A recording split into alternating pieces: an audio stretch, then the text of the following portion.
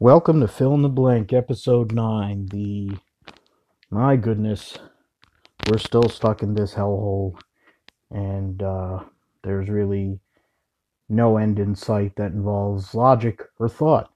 Edition of Fill in the Blank. I'm Philip Matthew,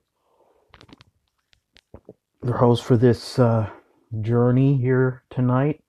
We're going to talk about racing. We'll spend a lot of time about racing here this week with the news of NASCAR's impending return in a couple of weeks' time at Darlington Raceway and Charlotte Motor Speedway, where they'll actually run the Coca-Cola 600 as scheduled. So that'll be a nice, uh, uh, I guess you'd say, respite, or it will be better than what we're dealing with, because that'll be another topic within itself, the iRacing invitationals and how it's basically gone sideways on certain series, and it has in some ways it worked, in some ways it didn't. We'll discuss that in more detail, and anything else that comes up in my mind since I've delayed doing the show. I've been holding on to doing it for a few days, and then I think yesterday's events, since I'm doing this Sunday evening after the NASCAR iRacing Invitational, which Will Byron won again, and frankly, it's getting as bad as like watching Kyle Busch win actual NASCAR races. It's just as much of a waste. I mean, literally, the fact is he should have won the NBC challenge that they did, but they decided to throw a competition caution and send him tailback, as Rusty Walsh likes to say. Uh, and because of that, Chase Briscoe won. Of course, I'm not going to be angry that Chase won, but that's the only reason. That's the real reason why he won. Because what's his name? Byron had to come back from the back, from tailback, and battle, but couldn't get around him. Timmy Hill finished second, or had a chance to beat him, but today at Dover, but Byron yeeted the whole entire two-tire crowd except Timmy Hill, and ended up working him over and passing him. Chris Bell, who's going to be running a virtual Chili Bowl Nationals this week at the Wednesday night deal, where Clint Boyer just yells and acts like a moron without having to drive, which he didn't drive this week, which was something. There was a few guys that didn't drive this week relative to what they'd been doing. So that was interesting. Some of the guys that were missing, but I guess in that sense, it's part of a. They made a big deal about it at first, and then now they've kind of gotten to the point where, like, yeah, if you want to show up, you can or not. People gave crap to Bubba, and it's funny how when it's Bubba, it's one thing, but when it's other people, it's a different story. So it's convenient. The other big event this weekend, I mean, there's the Formula One race is actually really good. That uh, you had Charles Leclerc and Alex Albon, two of the four BFFs. They had a spirited battle throughout the whole entire race. Albon ran a different strategy, ran 2 extra laps or 3 extra laps to get on a medium, versus Leclerc pitting earlier and going on a hard tire. Lap cars played a little bit of an effect, but not really. They basically were swapping the lead over and over again, which means it is nothing like any Formula One race that happens, because really they don't swap the lead. If there was more passes for the lead in that race than I think there's been in Formula One in some years, that's probably the truth. Uh, can't quantify it, but then we live in a society where people just lie for the sake of it and think it's all right. So whatever. The That race was good though. There's a few of the Formula One guys, not everybody. Sebastian Vettel actually made a cameo. He finally made an appearance. He ran the race esports challenge, which was ran at the Malaysia, at the whatever, I don't know what they used to call the circuit, but at the old, where the Malaysian Grand Prix used to take place, Formula One car race. They used to have a Malaysian MotoGP race at a crazy circuit, Shah Alam, which was just a weird circuit, and it shows it's one thing that I've done even more deep diving on. It's something that I would have done anyways, probably, because I'm not watching TV for multiple reasons. One is most of it is the hate rallies and nonsense that exist on certain channels, and the sadness and anger and the horrible situation that we're in. And there's channels you can watch all kinds of movies, but for me, I'm not a movie buff. I'll say this: I did watch Sebastian Maniscalco, an old 1 hour special he did. My God, he's a funny guy. I didn't. It makes me want to listen to his interview on Stern, because he is a funny mf'er. I'll tell you.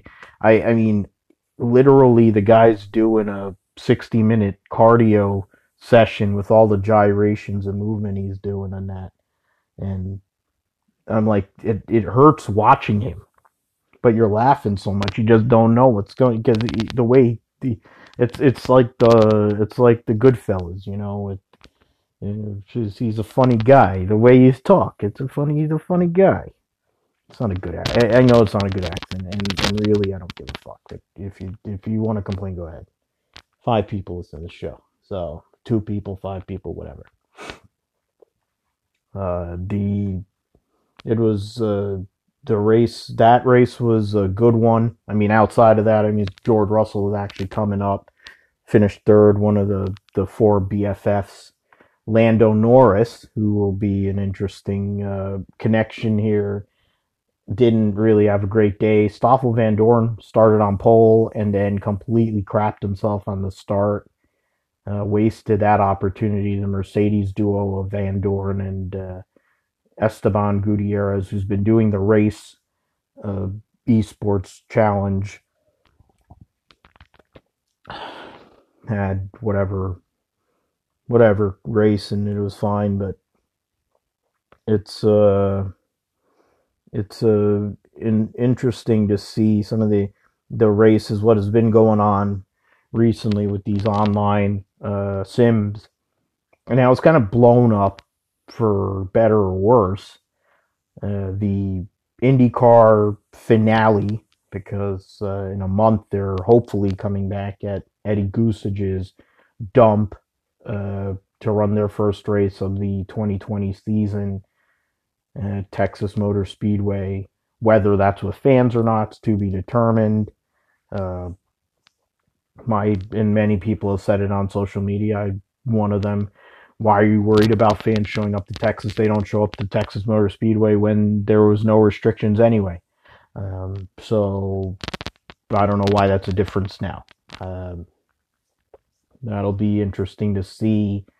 The iRacing deal ended yesterday with Scotty McLaughlin winning his second of the 6 races. Should have won 3. Oliver Askew caused an unnecessary wreck at Motegi, which allowed his Penske teammate Simon Pagenaud to win. And now we're just connecting all these names here. So the unofficial championship, because Will Power was crying wolf about it, and he called Scott Speed a wanker. And Scott Speed's like, I don't care, I'm high, whatever, I'm stoned. Like, Scott Speed's never care attitude. He doesn't. It's like he qualified fast. He has his Subaru badged freaking Indy car, and he ran Marco's car, and he rage quit at Alabama. Baba, as Lee Diffie would say in Mobile, Alabama, and they he showed up here and he's running. He's a wild card. What the heck difference does it make?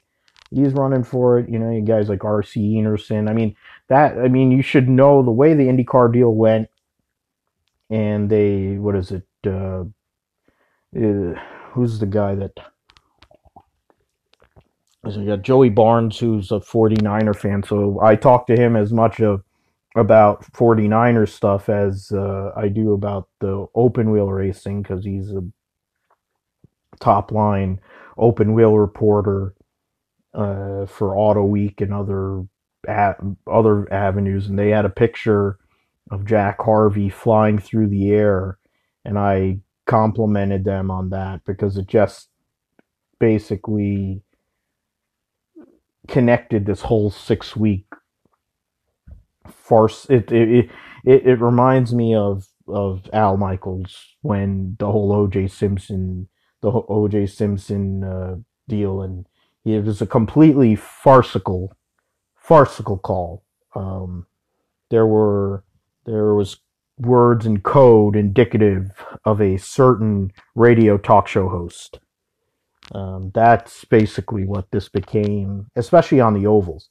The road course racing was actually not bad, uh, which is probably why they should have ran at Spa or Monza or Bathurst, for that matter. The oval races were embarrassing. Um, they were pathetic. You can make the Michigan race. They crashed like it was the '96 US 500 because Oliver Askew ran over somebody. There was some sort of net code thing. I don't know. It was a complete cluster, and it allowed old Junebug to run a fuel mileage save strategy that got him third. So that was probably the best news out of all of that. I think Scotty could have won that race too, actually. Scotty could have won 4 of the 6 races. So the unofficial champion was Scotty McLaughlin, two-time defending V8 Supercars champion, defending champion of the Bathurst 1000. Uh, Controversy obviously connected to that, but then when you consider that Roland Danes is a ball licker and Holden kind of comes hand in hand. It's kind of like Chevy here. But that's a sad thing for me. It's like I don't even like Chevy, and I'm gonna have to like. I root for Joseph Newgarden because he's American. He's a good dude, but he's not like my favorite driver. But Scotty, I'm a fan of. I've been a fan of him going back to when he drove for Gary Rogers and the Volvo team. So I'm following him over the way that I was a Marcus Ambrose fan in a sense, and I always rooted for him. I mean, but he's going to be an IndyCar probably next year. He's going to be a champion. It's basically Penske's answer to Scott Dixon. He's had to watch a New Zealand guy beat him for championships for nearly 2 decades or whatever the heck it is, 17 years, the better part of 17 years. So now he's getting his version.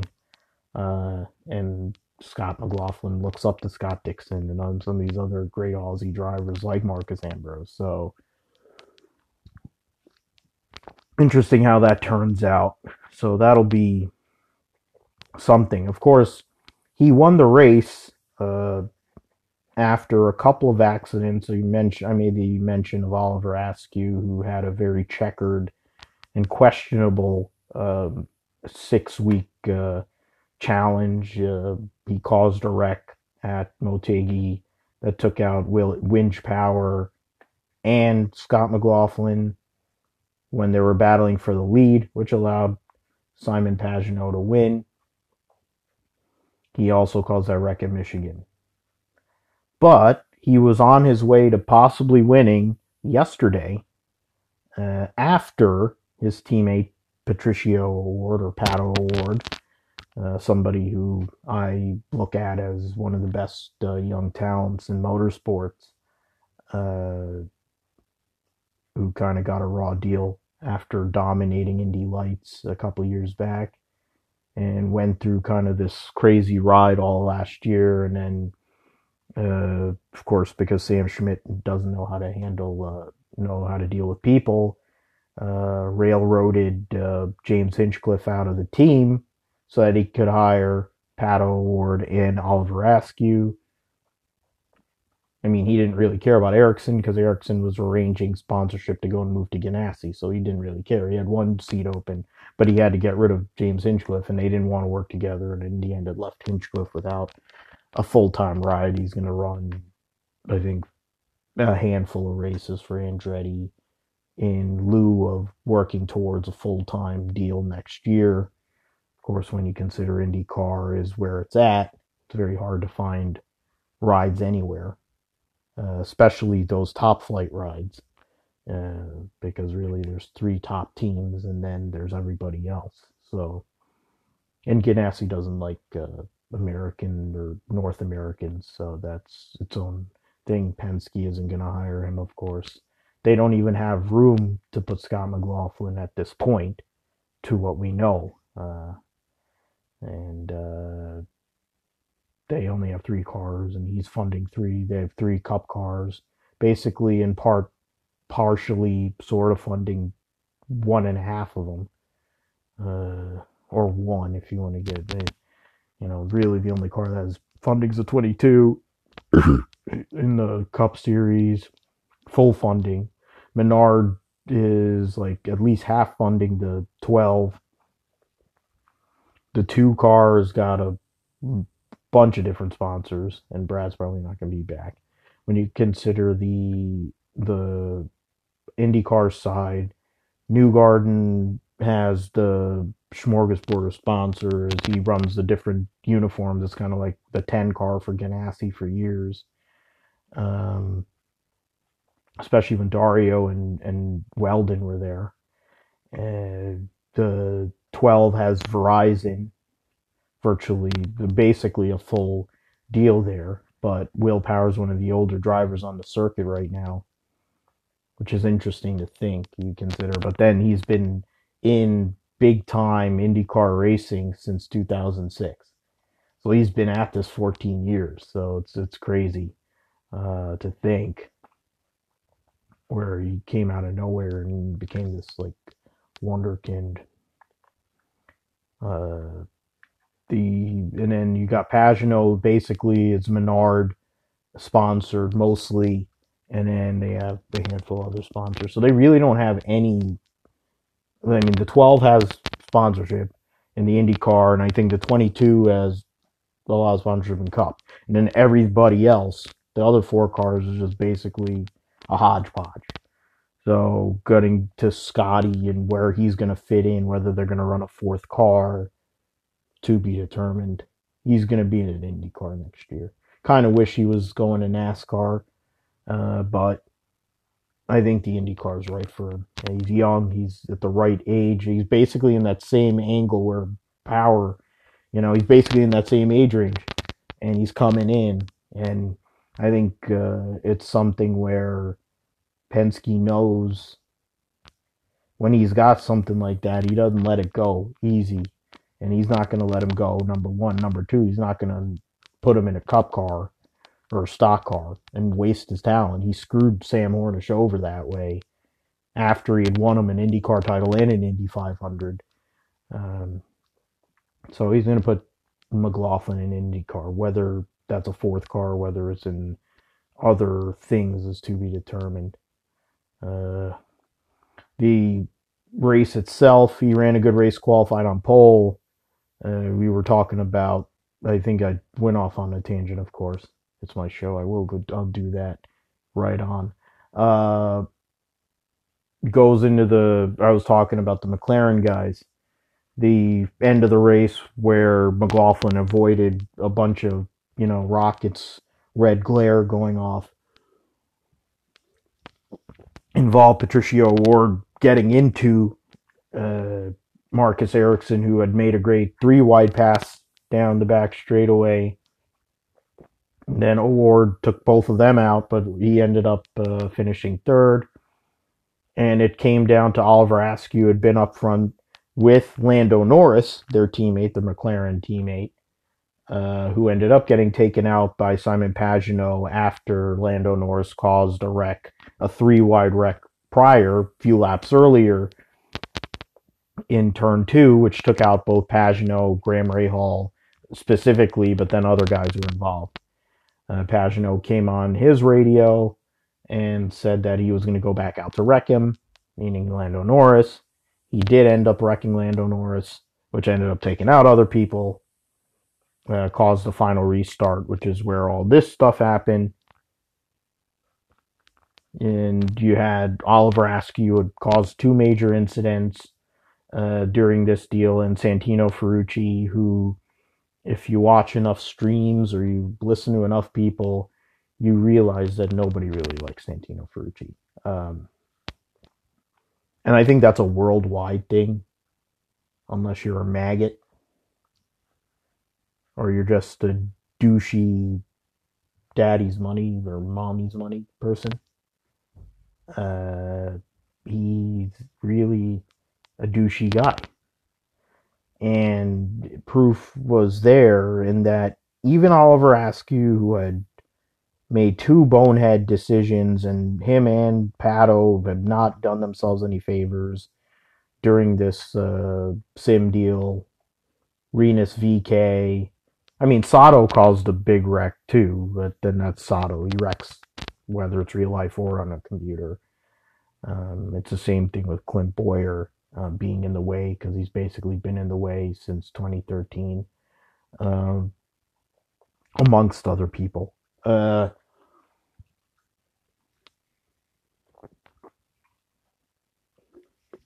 The end of the race saw good old Santucci, Paul Tracy's butt buddy, go and turn Oliver Askew into the fence, which not only didn't allow him to win, allow Ferrucci to win, he crashed Askew out. If you're going to crash somebody, I mean, dude, if you're going to wreck somebody, at least win the race. I mean, Roid Rage and those Gibbs guys do that to Roid Rage, meaning Carl Edwards, if you don't understand I could go, that should be a show with it in itself. I think I'm going to do that later this week, because I have some ideas cooking, but that's a good idea. All the nicknames I have for all these assholes in racing. And Roid Rage was mine for Carl Edwards, because he's all jacked up and whatever, and he looks like Mr. Ed, and he does all the fitness mags and all, and he's like happy-go-lucky and all that, and then he'll run somebody over at 180 or 90 miles an hour because he didn't care, because he's got multiple personalities, which is why he fit great at Joe Gibbs Racing. I mean, hell, he was literally the only person who would go and turn Kyle Busch. He turned Kyle Busch to go and win a race.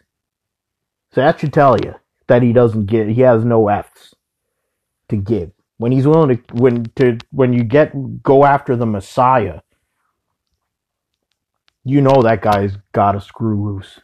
Which, I mean, whatever, I rooted for, because I can't stand Kyle Busch. But it tells you all you need to know. And in the same way, Ferrucci goes and wrecks him, and he says, oh, it's a video game. I mean, come on.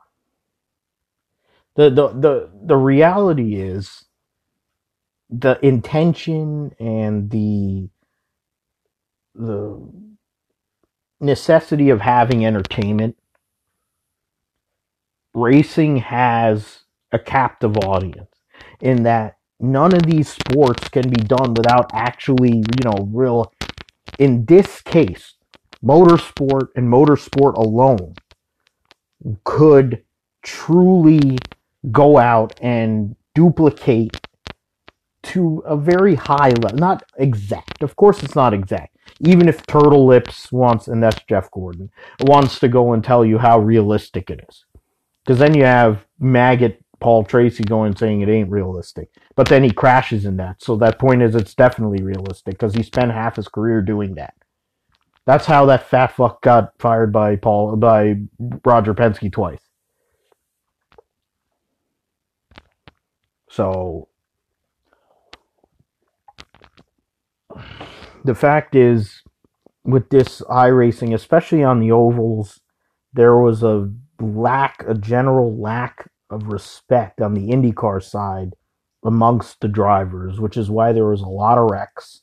which is why there was a lot of cautions, which is why people who ended up wrecking later would get screwed because of the early cautions, because it takes forever for cautions on iRacing, uh, which is a thing which Fox has not figured out with their NASCAR deal. They do their stupid. They have to do the stupid setup every single race. They only give themselves an hour and a half block for a race, and they only start the race at around 1:25. The same way as they do the regular NASCAR does the regular races, which is just so logical. And then they end up running overtime every week. You'd think they'd learn after all these weeks. They don't run within their window, and they still go over. It's like, oh, whatever, we're gonna put it on FS2. It's fucking horse racing. Who the fuck cares? Put a 2 hour block. Do your 15 minutes of bullshit where you can have the Hoff do a terrible job singing the national anthem for some reason, and then they have Shelton doing the command. It's like, how about you do it the other way? Why? Because Blake Shelton's employed by NBC. You can't have him sing the freaking national anthem, and have the Hoff go and do the command, because David Hasselhoff can't effing sing. It's debatable that he can act, other than being a drunken cheeseburger eater. But then it's typical. They have to make it corny. That's Fox. It's just like other entities within that company, how farcical, and how they live in an alternative universe, and how they disrespect common sense people and people who actually have intelligence. It's the same ways with this NASCAR. It's like today. Denny Hamlin ran over John Hunter a week after he wanted to rage quit at Talladega because they didn't throw a yellow when he crashed. And then his daughter went and turned his TV off. And then he made a joke of it and went around every remote in his bougie palace and put like 12 different remotes into some bag, tossed it over some overhead, like dude. What it showed was that, the guy makes, for a guy who looks like a horse and has done multiple drugs, he's got way too much effing money, number one. Number two, the guy's got a freaking full-on motion sim, like even Marcus Ambrose, which is cool, which in its own right, I have to get to that. They motion sim and all that over here. He has a full golf setup over on the next area. Then you got like a bar. I'm like, for fuck's sake, you got two effing kids. Where the hell do you play? Where the hell do the kids play over there? Obviously they do, because the one kid went and shut his freaking TV off. That's a whole analysis in its own right that we need. It's just freaking these assholes with their rooms. Like he has, for all the room he has, he's like stabilized. He's trying to stabilize 3 Harley Earl trophies. 2 of them at least that he probably shouldn't have. Because he should have, Truex should have, I'm no big Truex guy, but Truex should have beat him the one year. And then, what was it? He won the last 2 effing Daytona 500s because Ryan Blaney couldn't even bump draft Ryan No-Net properly. And I don't even remember what the hell he did last year to win the freaking, who the heck he beat for the Daytona 500, that horse-faced lunatic. Oh, God. And then after all that horse-faced bastard still lost the championship to Kyle Busch. Yeah, it's amazing how those two guys figured, and how Gibbs figured out a way for both of them to spit the bit.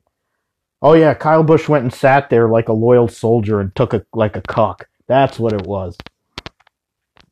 He's won 3 Daytona 500s, and you could make an argument that he probably only should have won one of them. The bastard has one less Daytona 500 win. He has as many Daytona 500 wins as Bobby Allison and Jeff Gordon. It's disgusting. It's unbelievable. They made some reference to like champions like Denny Hamlin. Champion of what? The hell did Denny Hamlin ever win a championship? He's figured out ways to choke away championships. championships. Anyways, getting back to the point I was making, he goes and wrecks John Hunter Nemechek. So John Hunter Nemechek comes back out and wrecks him, and old Jumba got butthurt about that, and that was funny. It's like, dude, what is putting his name in there going to make a difference? It gets back to the greater scheme of things, where Lando Norris got mad that Simon Pagenaud went out to wreck him because he was going to end up winning a second race in a row. And it's like, you shouldn't have made it 3 wide. The only reason you're making it 3 wide is because it's a video game. Or it's a simulation. That in its own right. It gets back to, I was thinking about this because for my boy Josh Bolden, the Miami Valley Racing Review on Facebook, I mean, for who few people are going to actually listen to this, they may or may not do it, but you should follow it. Because he posts, like, in this day in history, occasionally writes some stuff. I wrote a couple pieces for him. One of them was about, the iRacing or sim versus the real deal. And what has happened is, because of this pandemic, the coronavirus, we've been able to have an audience. We've been able to have a lot of the real drivers run in all these different series. You have the NASCAR Invitational. You have the IndyCar Invitational, which was 6 weeks. Now the V8 the supercars are doing it, and they're having a very successful time. Cool, funny, having the whole bit. It's great. It's very competitive too. I mean, they're convincing Joey Logano to wake up at 3 a.m, which was hilarious. They had Will Power there. You have all these different, guys from North America running, along with the supercars aces like McLaughlin, Van Gisbergen, Sim top guy for the Aussies, Anton De Pasquale, and then you have, you have other drivers. Trying to remember. I'm trying to remember some of the names off the top of my head, of course. It always works that I can't remember any of this crap when I'm doing the show. It's where it comes back to where Frank said I need to have a co-host. So problem is I need to find a co-host. So that'd be something.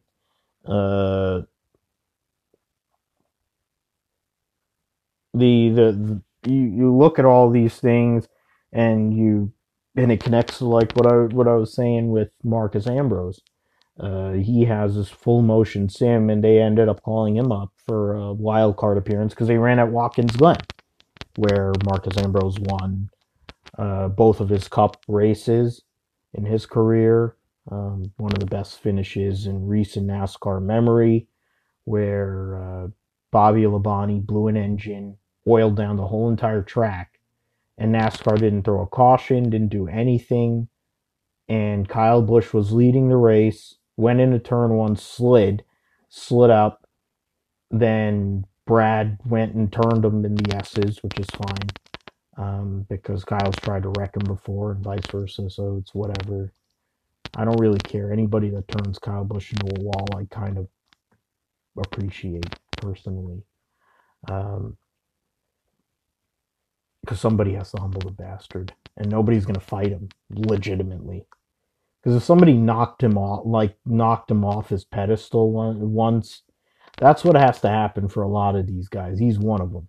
Santino Ferrucci's like 4'7", so he's got the Napoleon complex, the fact he's short, the fact he's daddy's money. He tried to kill Arjun Maini. He figured out a way to get napalm himself out of Formula One by doing that one act. And the fact he's a maggot, it also doesn't help. But it's like, here's the thing that's the thing with him, and it's like, he doesn't care because he's got businesses. I saw him at the auto show. I met the guy. I took a picture with the fucking douche. The guy doesn't care because he's got a freaking custom car business.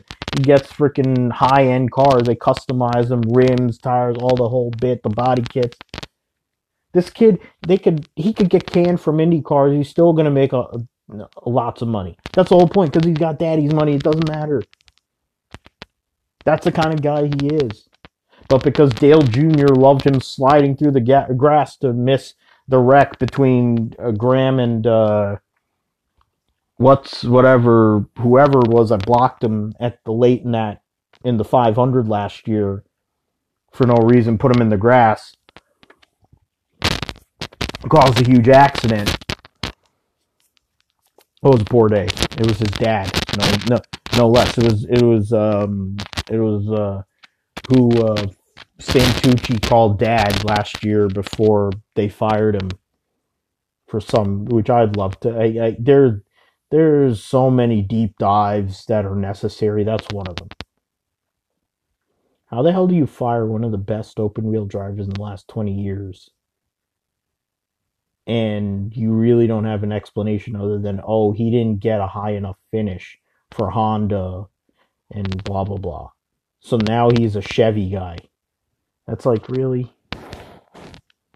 I mean, people want to denounce the fact he won 4 Champ Car titles. I'm like, under that logic, you should denounce any IRL titles that happen. That means Sam Hornish shouldn't exist.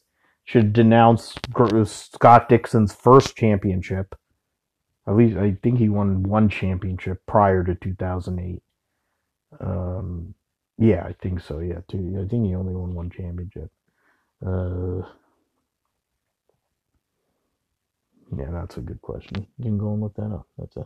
Let's go and do that. 2000, yeah, they only connected based on IRL. Yeah.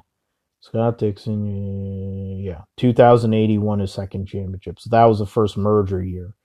Sam, yeah, and they don't show Champ Car either. That's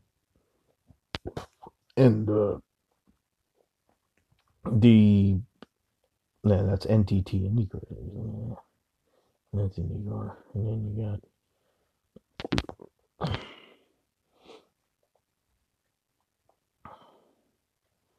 that's random. I'm trying to figure out.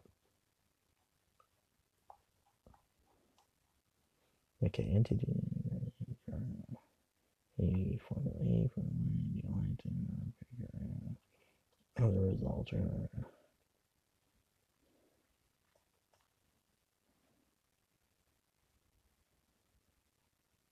Champ Car World Series. There you go.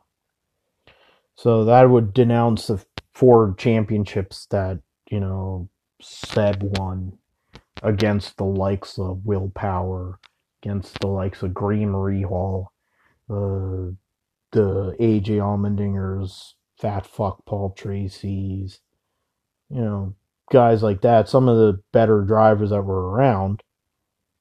You had Jay Will, God rest his soul. I mean, you had good drivers there. Just had bad management, same way as the RL had bad management. Oriol Servia, Junqueira, Dominguez, amongst others.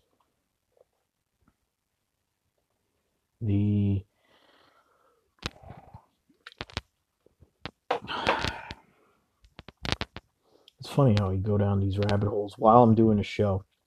I really do need to get somebody else to do this with me because fuck, I lose track. But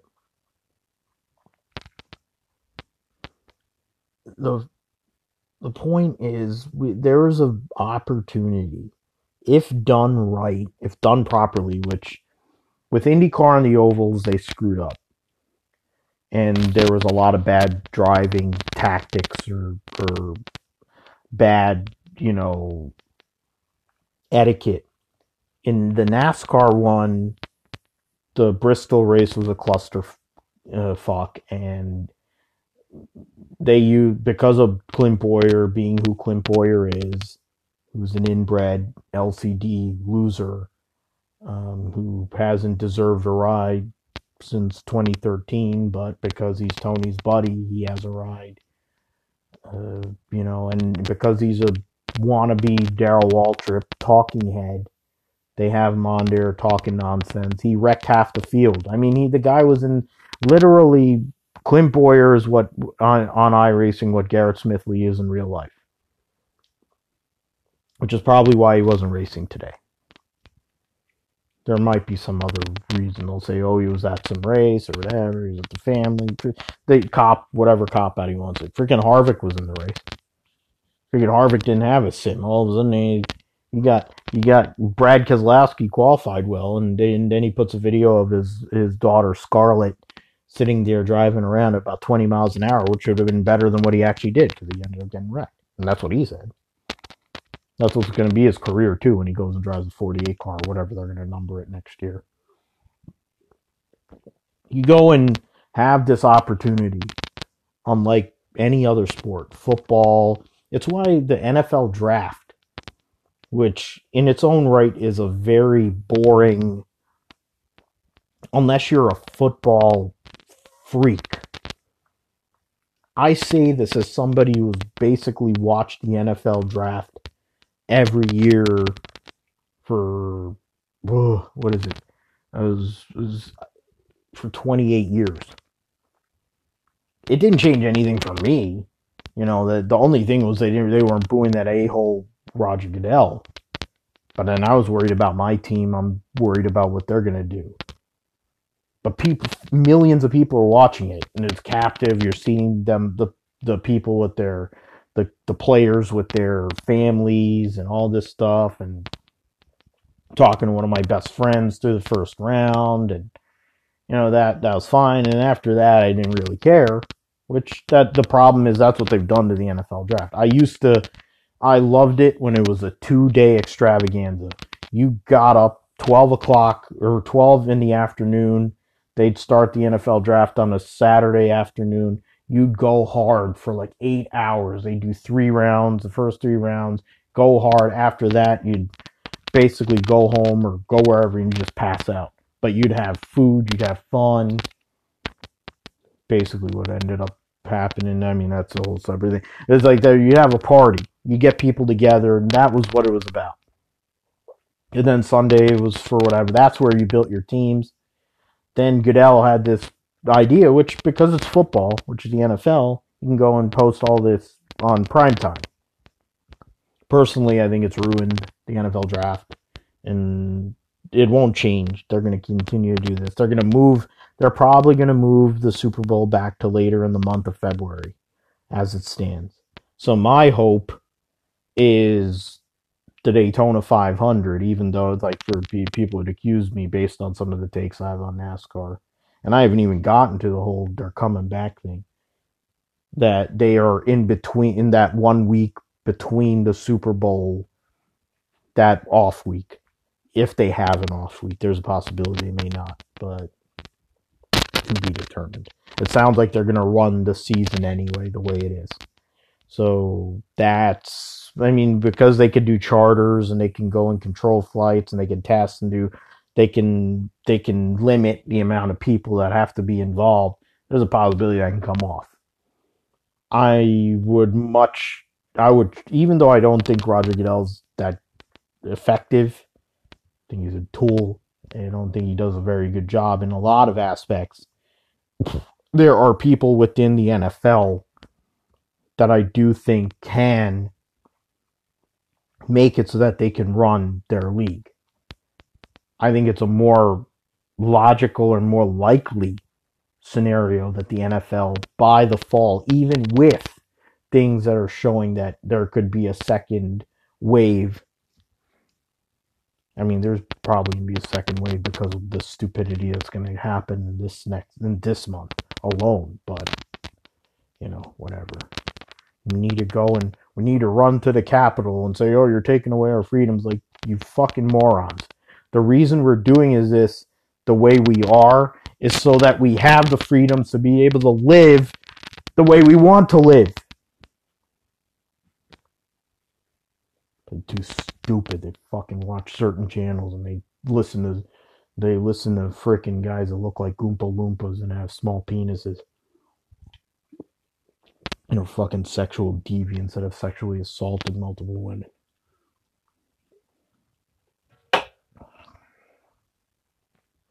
The fact of the matter of NASCAR coming back at Darlington, uh, which it's cool. I mean, at the end of the day, there's no fans, whatever. They're going to have zero practice.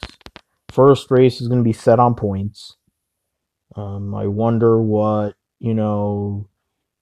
Gomer, O'Donnell, and the Daytona Beach Mafia is going to figure out how they're going to do other starting lineups and stuff. But the literally going, and they're gonna come back after two months, and they're gonna go into turn one at Darlington without any practice is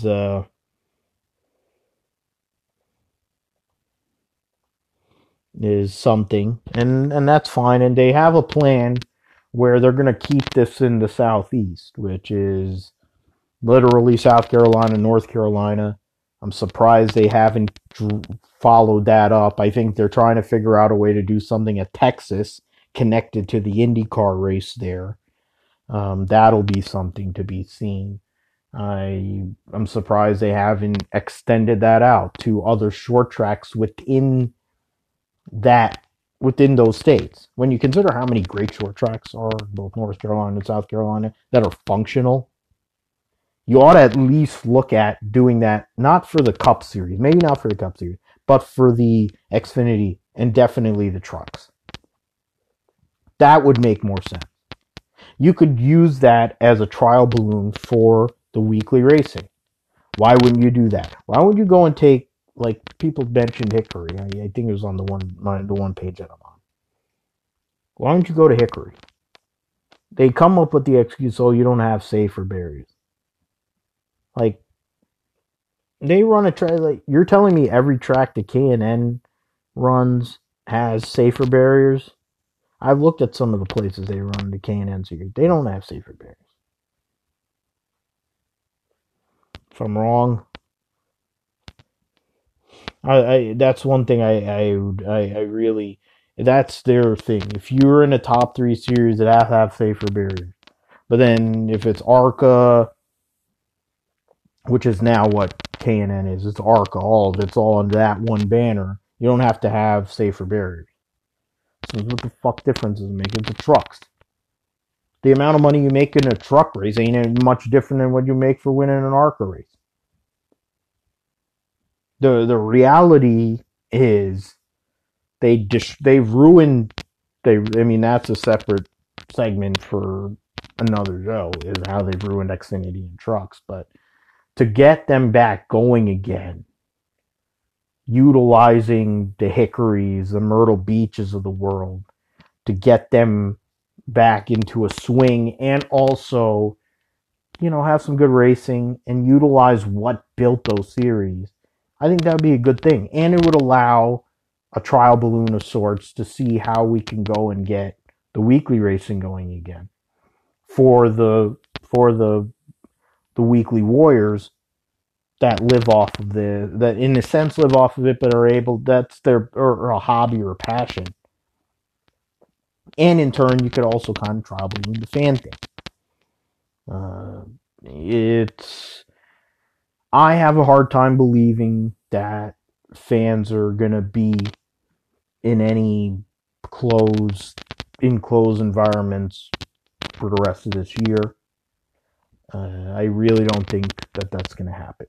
Uh, not here, not in the United States, not in Canada, uh, maybe not even Mexico, but or South America even. The but in other continents it's a possibility. Uh, I don't know for sure. That's just my feeling, and in the end, I think I mean, it's a choice too. If you want to go out and you want to tailgate, if you're going to give me 6 feet and I can go and tailgate with friends and we could go and sit and we could give each other space and we could go and grill and do whatever, and you tell me I can go to Pocono and I could tailgate and we could watch the race and do some shit. Like, okay, fine. I don't know. It might actually be an idea.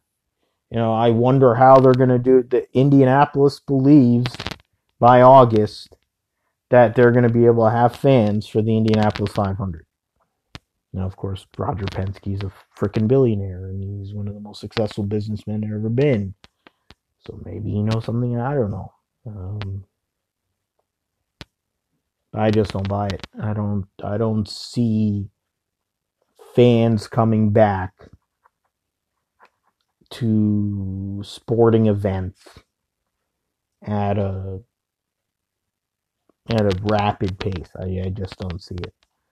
Um, Baseball supposedly is going to come back. They're talking about July the 4th for their opening day. And it's going to be a very tight season. They're going to supposedly contract divisions, supposedly. Basketball and hockey haven't finished yet. Hopefully they should, if they do come back, they should just start the playoffs. It would be a better idea than trying to finish out the regular season. For in the NBA's sake, for the team that I like, which I don't want to admit. It doesn't matter if there's a season or not; they're going to suck forever anyway. For me as a hockey fan, I want them to get to the playoffs as long as all the players are healthy, because my team's actually got a chance for the first time in a while. So, personal bias kicking in, but fuck it. They talk about bringing NASCAR back, and they're going to have limited people, and they're going to run these races. And my concern, as much as anything, is the asymptomatic person that is in the garage area. I can only imagine if somebody coughs in that freaking garage area that day, how the whole entire place is going to freaking freeze. You consider these one-day shows, no practice, no nothing, but if somebody coughs, it's going to be a freaking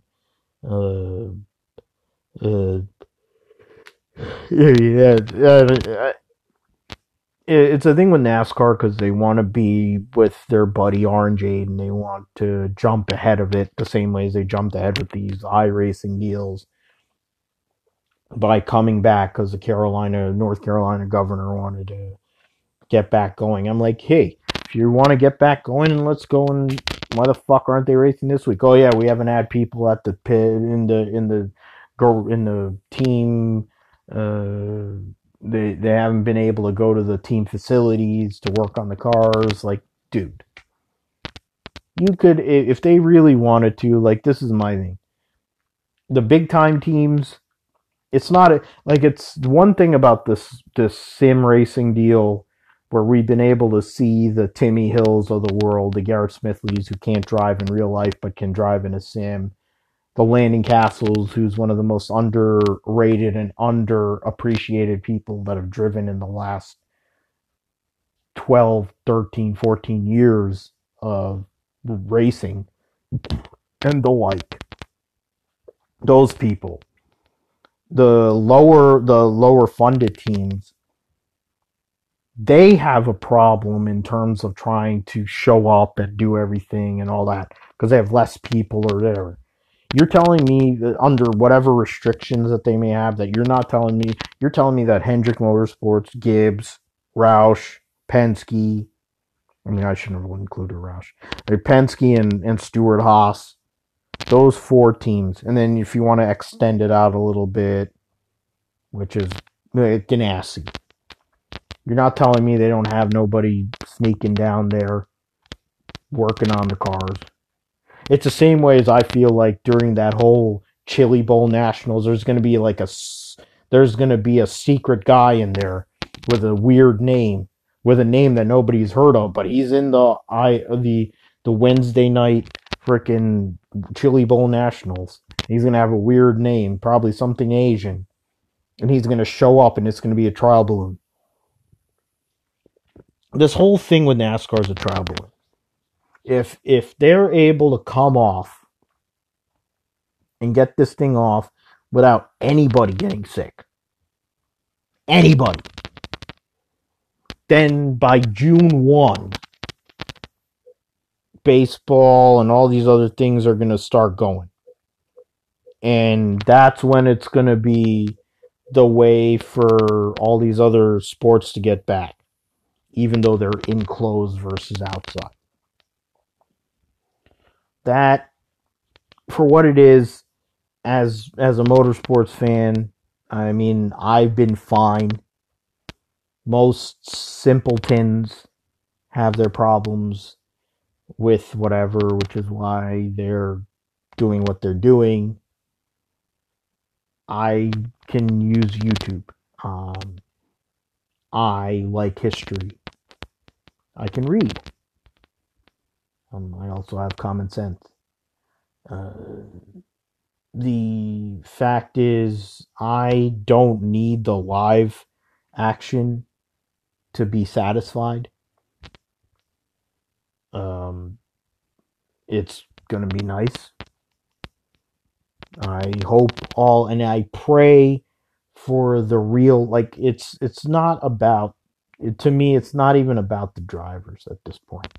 It's for the crew members. It's for the people who work for the DBM, who probably don't get compensated properly. They're not the big time people. They're the warriors, the ones that put out everything. The people that work for TV that aren't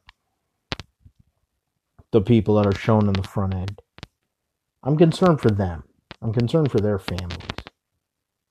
That's who I'm concerned for in this rush to get back to normal.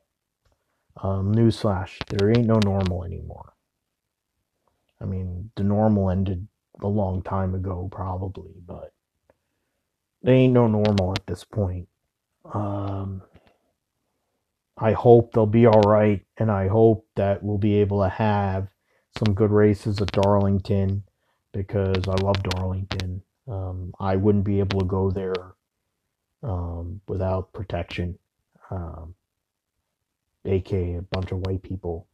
Um, but I love Darlington Raceway. I always will. It's the history. It's classic. It's what NASCAR is about. It's where it started. And having what'll amount will be 3 races at Darlington this year is fine by me. It means less races at shittier racetracks. Because Darlington, no matter how much they want to say, or it may get boring, point is you have to be able to drive to win there. And that's what I appreciate about Darlington, and that's what makes the fact that Brad was able to win the Southern 500 a couple of years ago all the more meaningful. Tony couldn't ever win there. The one real shot, he only had maybe two or three good shots to ever win there. That's what makes it so much more like Davey should have won the Southern 592. Like that's the thing. When you win at Darlington, there's more meaning than at other places. So that's what I like. I mean, Charlotte sucks no matter what they do, but at least it's home for a lot of these race teams, so you're going to get more bang for your buck by racing there. They probably should go and do a little more, but they aren't. If it works, then why not? But we don't know what they're going to do. With that, this is the roaming musings of Philip Matthew once again on Fill in the Blank. Thank you for listening. If you did listen, if not, well, whatever. I'll be back later this week with the next episode. Hopefully, I'll have a guest. I'm trying to figure out a way to go and extend this product and get people who are in the know and truly get them to come back to a grassroots level and talk about the sport and talk about stories or things that haven't been focused on or as appreciated. So hope to keep on working on that. And for those who do listen, thank you so much. I appreciate you. And God bless. Be safe. And I'll see you on the other side. Take care.